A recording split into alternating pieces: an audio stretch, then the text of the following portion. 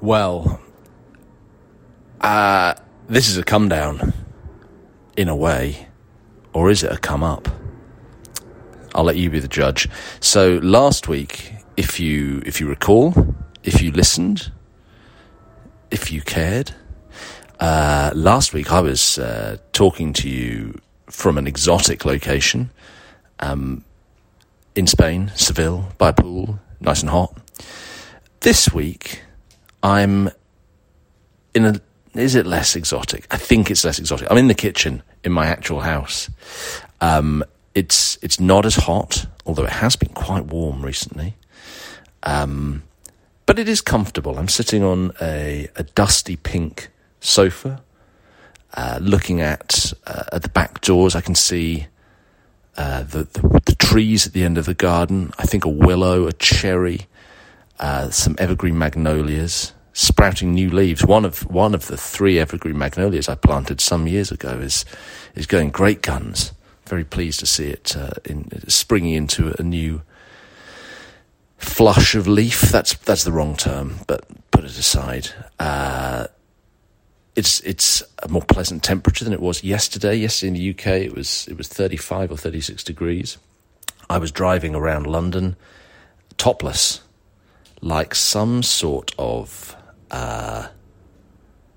either who drives around topless? I mean, a lot of the guys doing manual labouring jobs, building, plastering, plumbing and electricity business. I see a lot of those guys driving around shirtless.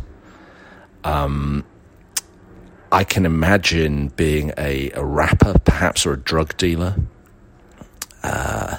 Jacked. Maybe I've taken some steroids and lifted a lot of heavy weights in the gym. Got a pump on. I can imagine myself driving a high-powered German car around topless. I, however, am, of course, a medieval historian. But that didn't stop me yesterday. After a pleasant lunch, driving from London to my house in Surrey without my shirt on. Actually, I say it was very hot. I say that I'm telling you a white lie there. I drove half of the way without my shirt on, and then is it leather? Are the seats of my car made of leather? Are they made of pleather? Whatever the fabric of the seat was, its contact with the skin of my back made my back very sweaty. So sweaty that I was really sliding around in the seat. And so I had to take my seatbelt off while I sat in traffic around Acton. And put my cotton T-shirt back on. And that solved the problem. Welcome to episode 19 of First Draft, the audio message, which for contractual reasons I'm very soon going to have to definitively stop claiming is a podcast, I think. More about that anon. This is not a podcast, and I would like everyone to recognise that. Unlike most podcasts, this is a guy just sort of rambling on. It's a very different thing to the podcast. The question I posed to hello subscribers, hello you sexy bastards. Thank you for subscribing to History Etc. Hello followers, non-subscribing followers, people who will get emailed this. Thank you for your vague interest, which I think is what we can categorise it as. I'm sorry you don't get a chance to contribute to the thread, which is going to have generated most of the discussion, the monologue that this audio post will consist of. But it's one of the perks of being a subscriber to History Etc. is that you get to contribute to every week's thread, and there's a chance I'll read out your answer on this. So if that's not an incentive to subscribe, I don't know what is. Actually, I do know what is, because if you subscribe and send me your postal address, I also send you a signed postcard of my massive face. The picture on the postcard is when I had the longest hair that I've had for some time. The photograph was taken by my great friend Peter Clark. I'd been caught in a rain shower shortly before we took the photographs, and my hair has fallen about my face in what in the 1990s were described as curtains. Soon after that photograph was taken, I had them all cut off because they were rancid most of the time, but they don't look too rancid in the photo. Anyway, if you'd like a photograph of my actual face, signed by my actual hand with an actual pen, and posted to the address of your choice worldwide, subscribe. Why not? Why not? Is there anything else I need to say to you before we get going? Yes, there is.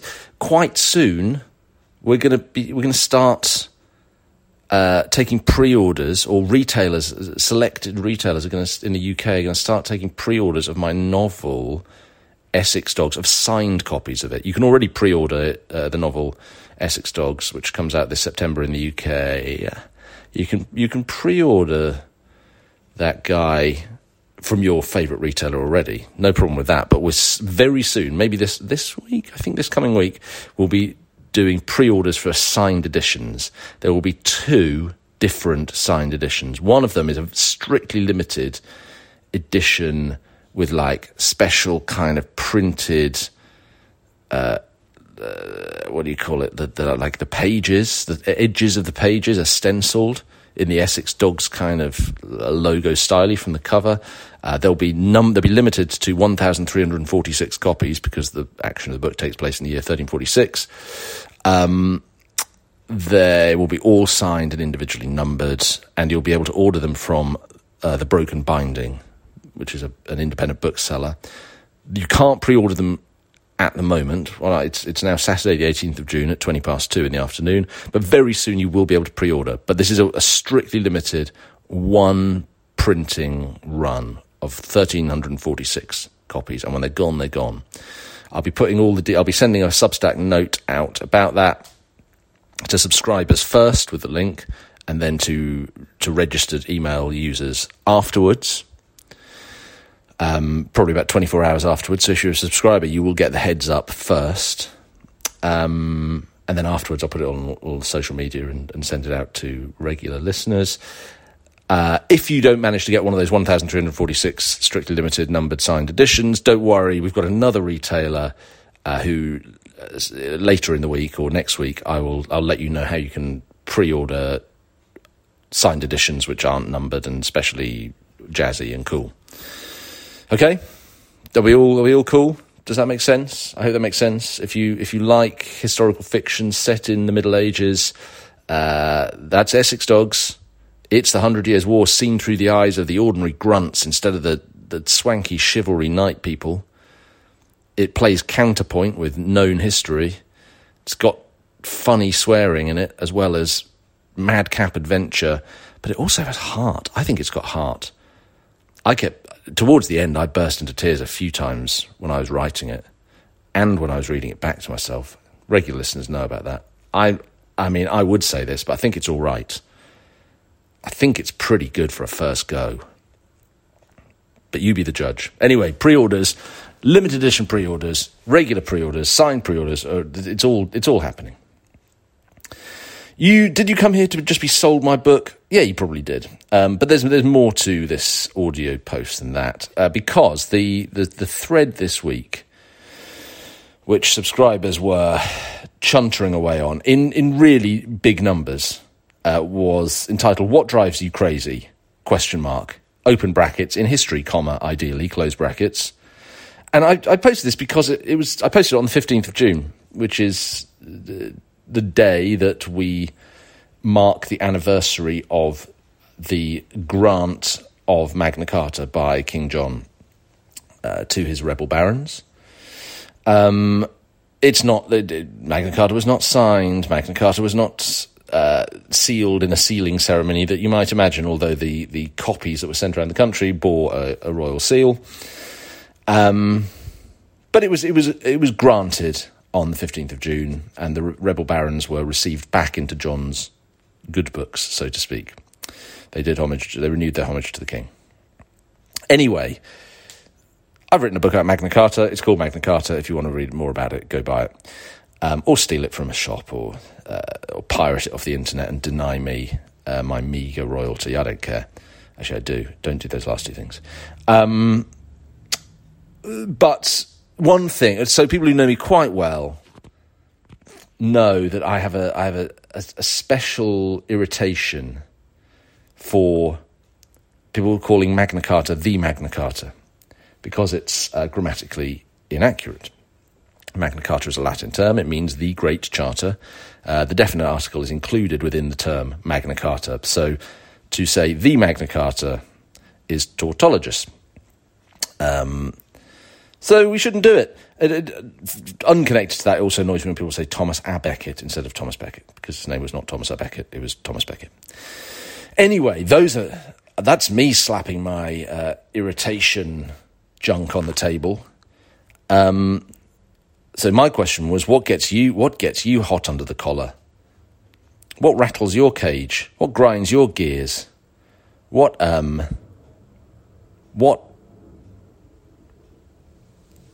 I've literally can't think of the word I want to say, so I'm going to move on. I'm going to just pretend that I said something witty then. Let's start with Jen Tidwell. Good old Jennifer Tidwell, we do love her. Her pet peeve, her pet hate, is people who complain that historical fiction isn't historically accurate. Yeah. Well, we'll come on to that from my point of view in a minute. Jennifer Tidwell says, piss off, it's entertainment. Also, the word fiction should be a clue. Spicy, we like it. Talked about this before. Don't mind talking about it again. I think you're right. I think if you want to write absolutely to the letter accurate accounts of things that happened in the past, write a history book. If you want to monkey around with the facts, or fill it, or colour in the gaps between them, or play little tricks and do little literary things and make, or polish the sort of rough edges of the story, that's when you do historical fiction, and they're very different. Writing history is like I've said this before, but writing history, I think, is like getting into the compost heap with your gloves on and taking a soil sample and trying to describe what went into the compost heap, in what order and how and why, and to what degree it's rotted down, and to what degree the different bits of the compost heap are interacting with one another in the compost, or compost, as you might say in the US, I don't know. Writing historical fiction is like throwing some magic beans on the compost heap and watching them grow. They will grow out of the compost, and the compost is necessary for their growth, but the compost heap and the magic beanstalk that grows out of it are two different things. So yeah, I'm with Jennifer Tidwell. On the thread, that then sparked a good old ding dong. Was it a ding dong? No, it was actually a grown up discussion. Deb427 got pretty uptight about people reading historical fiction and basing arguments and discussion on the evidence of the fiction. So her problem is not with the writer, it's with the reader. Deb doesn't like it when people can't delineate their historical fiction from their history in their minds. We non-fiction readers know it's fiction, but does the reader that is reading it know that? That's the infuriating part, says Deb. I'm with you on this one, says Jill. Historical fiction's how I started learning about a topic. Well, yeah, I always used to say historical fiction is the gateway drug into history. Jill's process is to read fiction, then go read non-fiction on the same topic, once the people are sorted in her brain. God help me with the Wars of the Roses, however, she says. I'm currently reading the Con Iggulden series before I read Dan's book. I'm not sure I'll ever get everyone sorted on this topic. Well, yes, there are a lot of people all called similar things. Excuse me. This must be boring. I've just yawned. Jessica Court. Oh no, right. Sorry. There's a discussion then about US politics. I'm going to skip over that. There's a lot of people slam dunking on various Republican grandees, but this is a non-partisan audio post, and I ain't getting involved in all that. today. I might be of a different mind next week or the week after. I do what please, fat boy. As a guy I worked on a film said that, he wrote that in an email to me once, more than 20 years ago.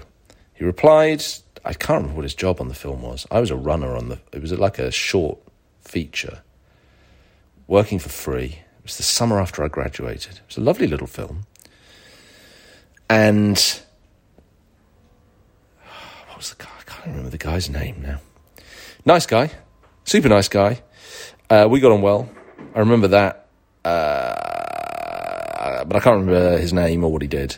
However, I do remember that he replied to me an email I sent him with one line that just said, I do what please, fat boy. And I've been saying that to myself for 20 years. It's just one of my little... I seldom say it out loud, which is why I've digressed, because I've surprised myself by uttering it.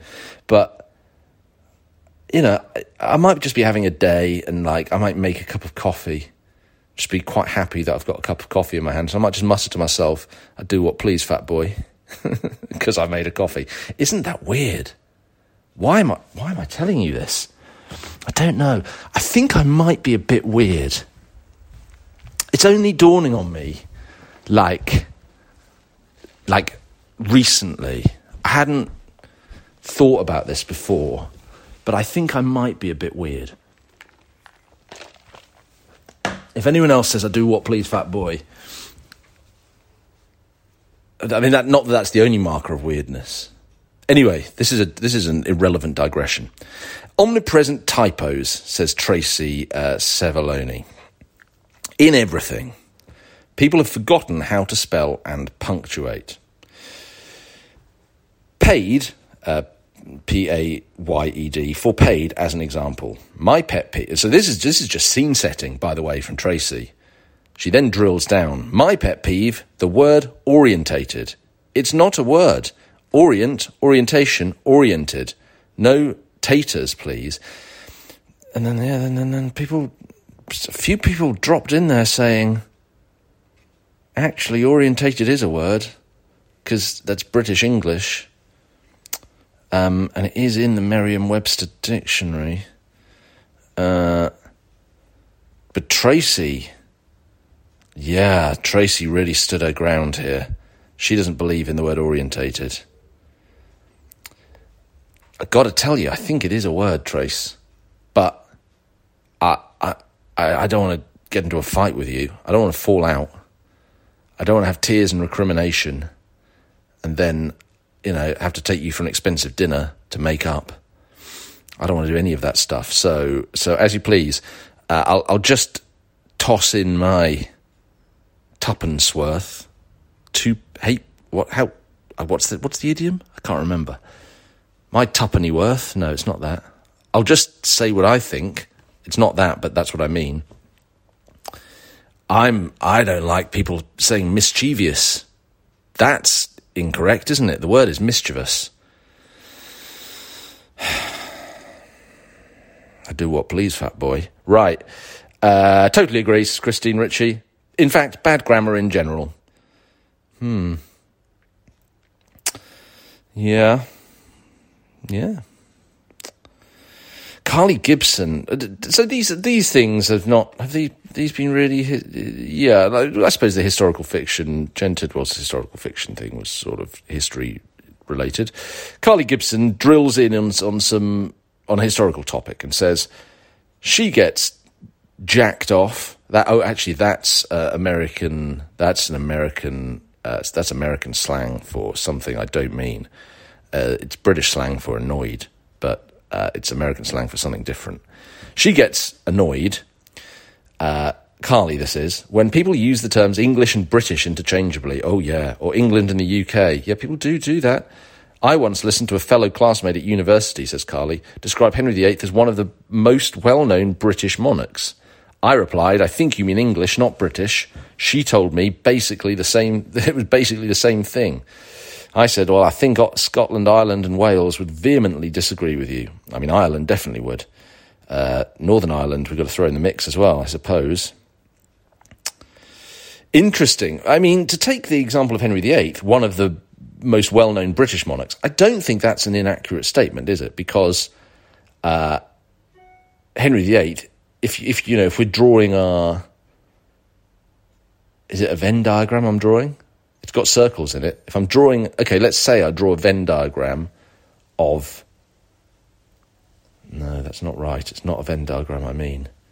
Look, Henry VIII was a British monarch. He was king of England, brackets, and Wales, and claimed lordship over Ireland. I think he probably claimed France as well.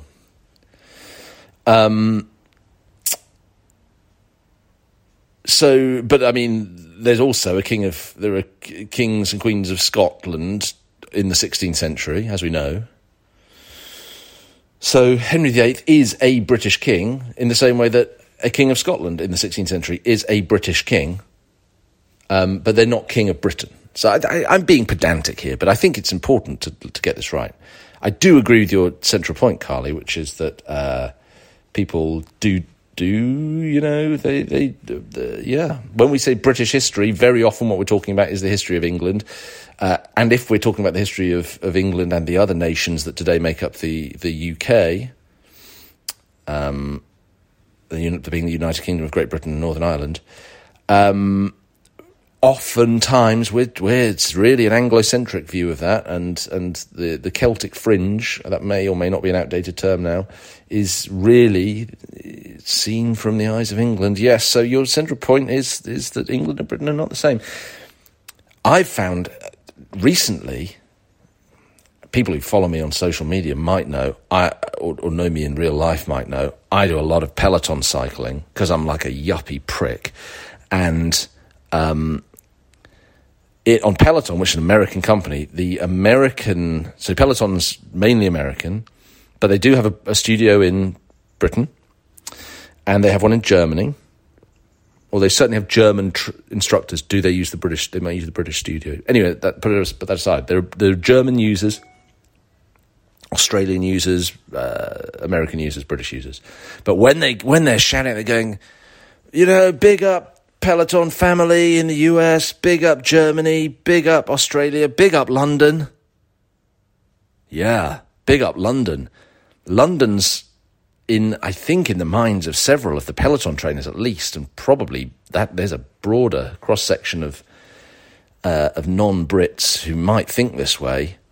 Britain's really just like London with a kind of like hinterland. Is that fair? What's the population of London these days? Greater London population. The UK is roughly 70 million. What's the Greater London packing? Is it 12 million? Oh, 8.9 million. That was 2018. Let's call it 9 mil today. London's packing a 9 million population out of 70 million in the UK. So that is, you can probably hear me typing, 13%. So 13% of the UK live in London. So it's not really fair to say, hey, big up London, when you mean the UK. I don't know why I'm telling you this and not Peloton. I think it would be more fair to do that to the French. Population of Paris, what's the population of Paris? Is it 14 million? 12 million? Population of Paris, it's got to be more than that. 2.16 million. I thought Paris was massively bigger than that. Oh no, the Ile-de-France, that was what I was thinking of. The Ile-de-France is 12.21 million. And the population of France is 67. So actually no, it's you'd be just as wrong doing it to the French, really. Yeah. Is this interesting to you? It's actually not interesting to me, and I don't know why I'm talking about it. Back to the topic at hand. Rebecca says gargoyles are the carved stone figures that contain a water spout to convey water from the roof and throw it clear from the building. Where, you might ask, is Rebecca going with this? If it doesn't have a water spout, it's actually a grotesque. So pretty much everything people, films, books, TV describe as a gargoyle should really be identified as a grotesque. I'm not sure why this is the hill I've chosen to die on, But here we are. That's great stuff. Rebecca, thank you for that information. I will start dumping that in other people's heads. Well, I'm doing it right now. That's literally what I'm doing. Like that, yeah. Jennifer Maguire doesn't like people who still believe Anne Boleyn actually had sex with her brother. Yeah, I mean, we're still... Good old Anne. She's still winding us up, isn't she?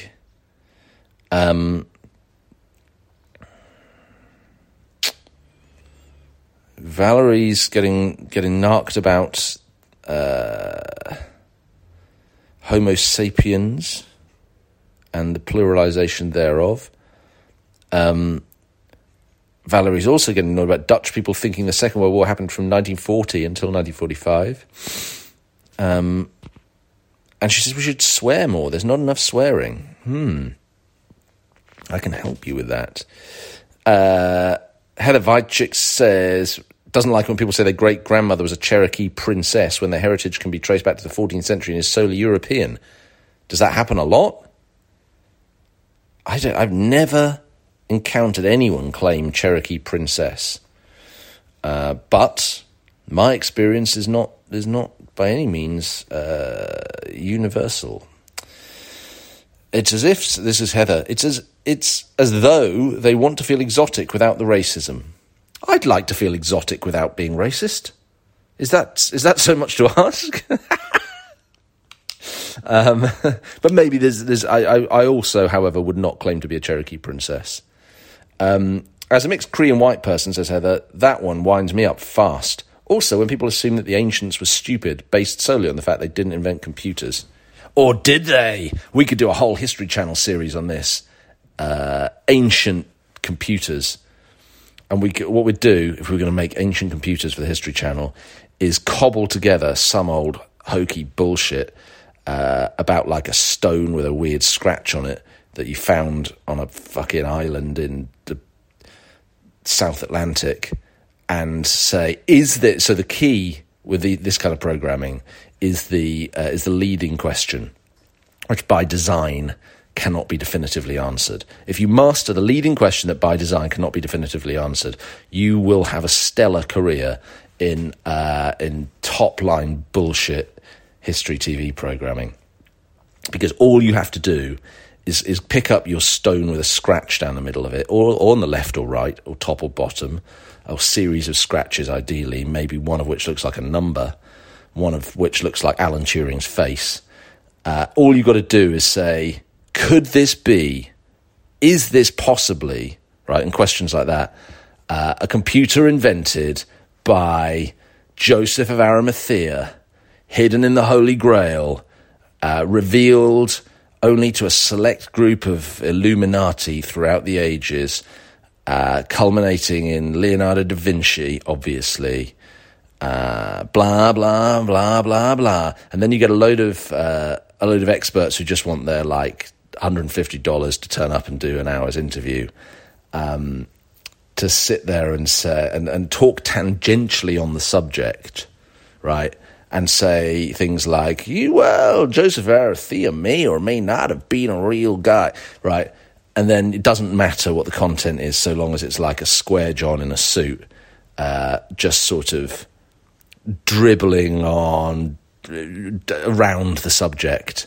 Like, as long as you just like do super hard cuts on it and massively like confusing jump cuts between the interview and hard zooms in on your stupid stone, which if you squint and take acid might look like Ada Lovelace's toe, right? And then you have like a portentous soundtrack and loads of drone shots of like the island where you claim your dumbass stone, that if you go to Amsterdam tomorrow and eat all the edibles in a shop and then like turn the lights dim, it might possibly spell out the word Steve Jobs as you're screaming in your deranged drug-induced coma, right? You take that stone, yeah, and you like do loads of you put it in situ on the island. You get some drone shots of. And then you cobble it all together and you got your like super high octane, really excited, maybe celebrity voiceover person going, could this be? Historians don't really know. And you say a lot of speculative horseshit. Yeah. Why am I talking about this? Literally have no idea. Don't know. Oh yeah, right, because Heather Weitchik said, when people assume the ancients were stupid based solely on the fact they didn't invent computers. Yeah, you could like get one of your square johns to say that. That would almost be like a line in their interview. We shouldn't assume the ancients were stupid solely based on the fact they didn't invent computers. I don't know why the square john has that sort of constipated, terrible American impression accent. But they do. You have to get them to say that. Right, and then that you can sort of fit that into a thin sheet of reasoning and extrapolate from the fact that, as Heather rightly says, we shouldn't assume the ancients were stupid based solely on the fact they didn't invent computers. You could actually twist that perfectly reasonable historical observation so hard were you making this hypothetical. And it's not just the History Channel, by the way. I'm not just getting a History Channel.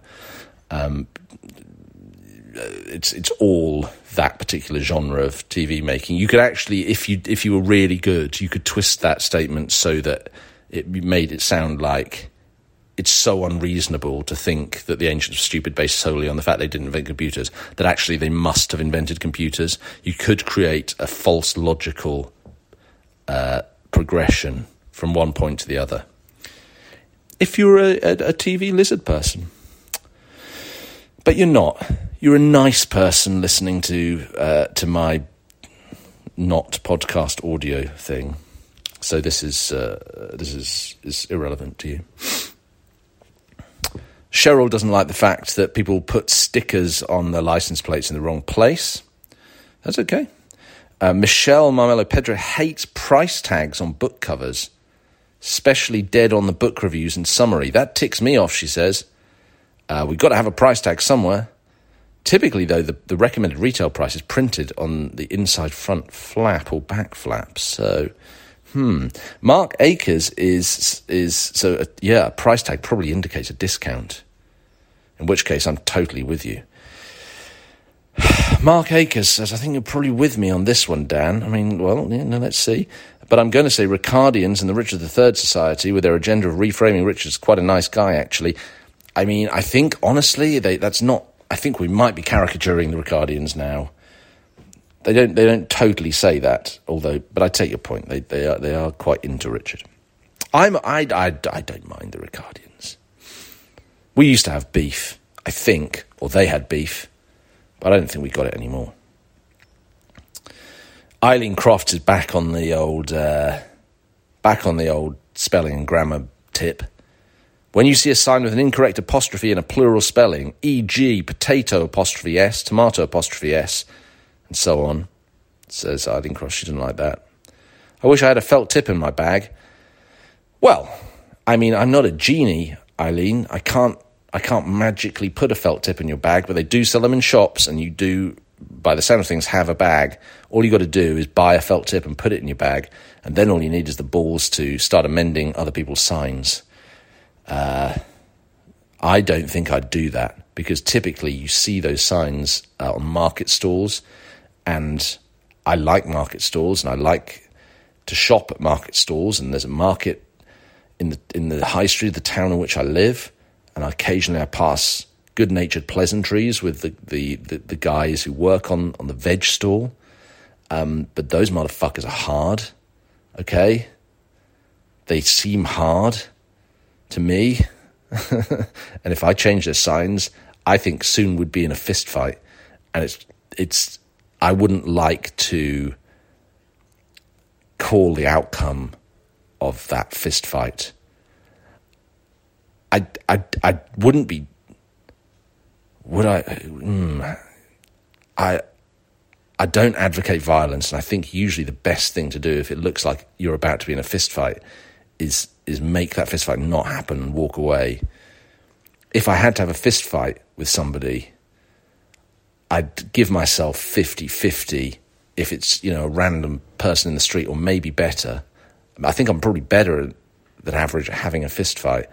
However, if you're offering me the chance to have a fist fight with the stall holder of a fruit market, I'm going to turn you down, because I think my odds are longer than evens in that particular scenario. And I also think I'm going to get beaten by more than one market stall holder.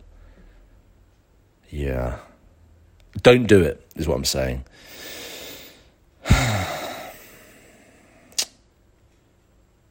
Ben Neville doesn't like the pluralising of supermarket names. It's not Tesco's, it's Tesco. It's not Lidl's, it's Lidl, and so on. Americans, Tesco and Lidl are names, and Canadians and other non-Brits, Tesco and Lidl are names of supermarkets in this country. Dom Mack wants to return to the subject of fistfights. Dom Mack gets irritated by people who claim Dan Jones can't beat Dan Snow in a bare-knuckle fight. Well, firstly, I'm not having a fight with Snow, because I like the guy and we get on. Secondly, I'm not having a fist fight with Dan because he's bigger than me, and I'm not. Although lots of people, when they first meet me, are astonished that I'm taller than like 5'2". I go slightly under 6'3" as it goes, and as of yesterday, 94 kilos, which is down on my peak weight. My peak weight's been 98.5, but since I got COVID at the turn of the year, I shed a bit of weight. It was involuntary, but I've kept it off. Anyway, Snow's bigger than me. The guy's got to go 6'6", and he rode for Oxford University. And whilst that doesn't necessarily translate into street fighting skills with a Z, I still think I don't want to fight the guy, particularly bare knuckle. It's going to be ugly, and so that fight's not. I'm putting it out there. This is official. We're never going to have a bare knuckle fight. Okay.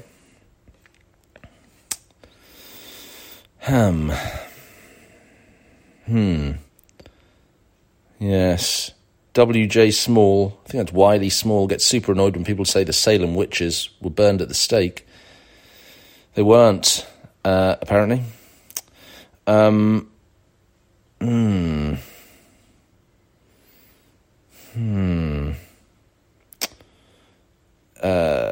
Jim Randall Bodman doesn't like the word impactful. Sandra Davy doesn't like anyone who sides with Mary Queen of Scots over Elizabeth I. Well, there's a list. Sandra Davy doesn't like that, doesn't like anyone who calls the Tower of London Ravens crows, doesn't like people who think that seeing a picture of Stonehenge is the same as visiting Stonehenge. Yes, I've seen someone say this. That reminds me of, I think I told you this recently. Yes, I have. Didn't I tell you this last week, that I once went to the Venetian Hotel in Las Vegas and was standing in the queue behind a lady who said, I mean, why would you need to go to Venice? It's all right here. Related to our previous Square John contributing to our putative documentary. It's not the same. These two things are different. It's different to go to the Venetian Hotel in Vegas. Not unpleasant. I can remember having a quite a nice night in Vegas that night. My girlfriend at the time and I went to a nightclub. She got too drunk. We went back to our hotel room. She passed out face down on the bed. I made sure that her airways were clear and that she wasn't going to, be in any danger, so she could sleep off the drink. And I ordered myself an anchovy pizza. I can remember this very vividly, and I ate the anchovy pizza. I ate the whole thing. But there was too many anchovies on it for my liking. and I woke up with a raging thirst. It's not the same. That experience, and indeed, I think any experience of the Venetian Hotel in Las Vegas is not the same as going to Venice. Nor, I agree, Sandra Davy, is seeing a picture of Stonehenge the same as going to Stonehenge. Next on Sandra Davy's list is just non-history. That's such a broad category. People who make a noise when they eat, people who bang the plate or bowl with their cutlery when they're eating, and Jacob Rees-Mogg, who Brits will be familiar with as a cabinet minister in the current government, and non-Brits will be completely nonplussed by that name. Conor Lassie doesn't like stuff to do with the Vikings that's inaccurate. I'm summarising here. If you want to have a look at this thread, subscribe and go check it out. Because people are really, really going to town on their pet peeves. Heather Allen doesn't like the Oxfordians. The assertion that Shakespeare could not possibly write his plays and sonnets because he didn't have an aristocratic education, therefore his work is that of Edward de Vere, Earl of Oxford, is classist and absurd, says Heather Allen. The arguments reek of conspiracy theory. I know plenty of brilliant writers who didn't graduate high school and learned their craft their own way. Was Shakespeare a savvy propagandist? Absolutely. Doesn't mean he had to be an aristocrat. Yeah, man. Preach. Deborah, right, well, here we there's a sort of returning to one of the themes now. Deborah says, it pisses me off when someone asks me if the pyramids in Egypt, Chichen Itza and Machu Picchu were built by aliens. In fact, there are people who really believe it because they watched on TV Ancient Aliens. Yeah, well, you wait till ancient computers gets going, love. That, you could, it's a whole new world of problems. Every stone, people turning over, eating their edibles and look, oh my God. Oh my God. My stone is Steve Jobs. Oh, what are we talking about? Shane Batt, big up Shane Batt. I hate the use of the verb get. It's the laziest verb in the English language. There's always a better, more descriptive and a word that shows more action. I also hate writers who end a sentence with a preposition. This may sound old school and grumpy, but it feels like many writers today are more interested in being creative than writing grammatically correct prose. Both are possible. I said it before and I'll say it again. Preach. My mother, Shane, and other listeners, was of a similar mindset. My mother's still very much with us. I only use the past tense there because I haven't heard her bang on about got, get, and getting for years now. But that was a major thing for her. I wasn't really allowed to say get or got or write it when I was growing up. I mean, I wasn't beaten or punished for it or mocked or humiliated. I don't think, unless I've suppressed those things. Repressed them, whatever. I hope no one's pet peeve is people who mix up suppressed and repressed. But yeah, that was off menu, really, for me as a kid. I've got a more specific dislike, Shane and others, of the word get. Don't use it in a restaurant, for God's sake. If I take any of yous out for lunch or dinner, or any other meal, breakfast perhaps, I implore you not to read the menu and when the waiter comes over, say, can I get the prawn cocktail? It's nothing to do with the prawn cocktail. It's can I get as a formulation for making a request of a server in a restaurant or even a barista in a coffee house. Can I get a mocha and a punch in the face from Mike Tyson for speaking like an oaf?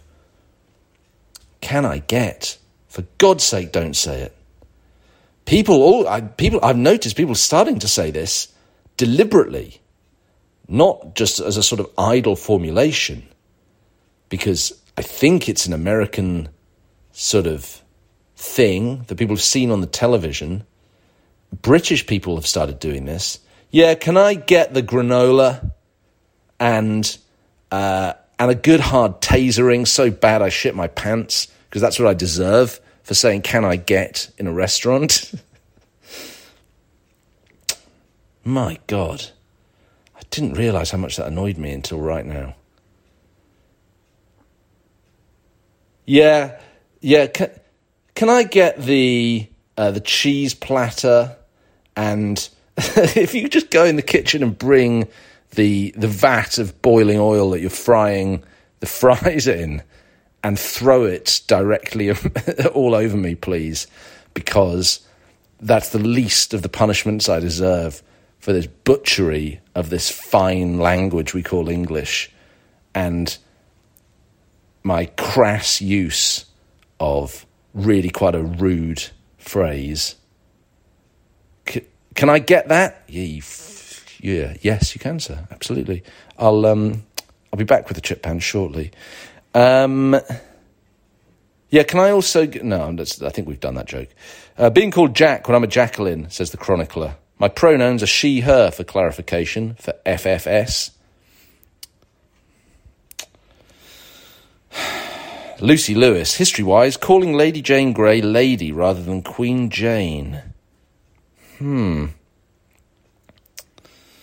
Again, with the apostrophes, says Lucy Lewis is not a fan of... Well, get yourself a felt tip and learn to bare knuckle box. That's all I can say. And don't expect me to back you up, boxing-wise. This isn't. Paul Woolgar says this isn't history specific, but I'm unreasonably annoyed by the use of hung to describe someone who's put to death by hanging. People are hanged, not hung.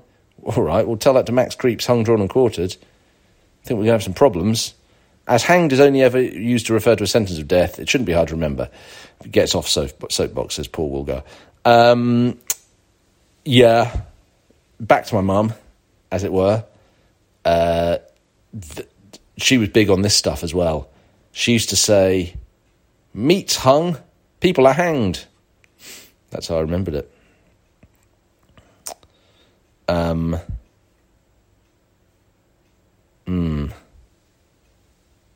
Yeah, CJ Johnson, that stupid meme about the Pope supposedly calling for the culling of cats. Yeah. I think, didn't I write something about this a while ago? I can't remember. Oh, God, Steve Batty. The sword hand theory for staircases in castles. Oh, my God. Oh, my God. This really winds me up, too. So, here's what this means. Oh, God. I think my eyes are going to bleed. The sword hand theory. Oh, God. It's so annoying. Yeah, it's so annoying I can't even explain what it is in order to debunk it. Oh, my God save me. This is really, really, really annoying. Okay, let me compose myself. The sword hand theory is, so you'll go to a castle and there'll be like maybe some stone spiral staircases, and they might go up clockwise, right? And someone, sooner or later, you hang around castles, someone's going to say, hey, you know why the stone staircase spirals up clockwise, right? You know why, right? Right? You know? Surely you know. And what they're hoping is you don't know. They're being deceitful. They're being disingenuous. Because what they want to tell you is this. They'll say, oh, right, well, let me tell you. It's because if you know, people are right-handed mainly, okay? So your right hand is your sword hand. So it's much more difficult to fight with a sword going up a clockwise staircase because your sword hand would be closer to the central bit of the spiral, right? So the advantage would be for the person who was fighting coming down the stairs, because their sword hand, they would have the protection of the central bit of the spiral, but be in a better position to thrust with their sword. And you the person just going about your business, not wanting false information implanted in your ear hole and brain, you would go like, huh? Oh, okay, well, yeah, I guess. I mean, now you put it like that I guess that's physics. No, that's maybe physics, but it's also horseshit. If you've got to the stage in the castle where people are fighting in the staircases, the castle's fallen. The castle has fallen at that point. Like, this is bad shit if that's happened. It's beyond saving. So there'd be no point whatsoever in doing this thing, because the idea that anyone would spend their time fighting like a successful defense of the castle from the staircases within it is preposterous and completely misapprehends the purpose and nature of a castle. I think I stayed relatively calm there.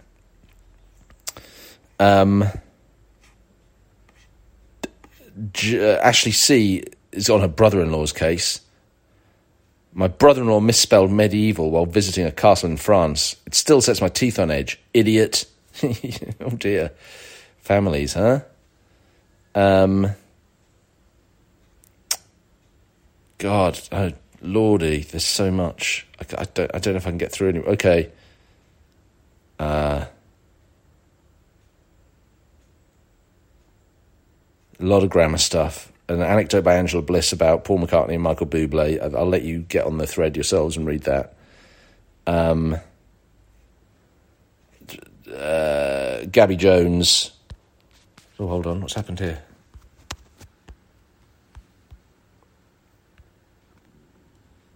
Oh, no, I'm still recording. I thought I'd accidentally stopped the recording, and you may well now be wishing that I had, but my phone was going. But you know what? I think I'm done here.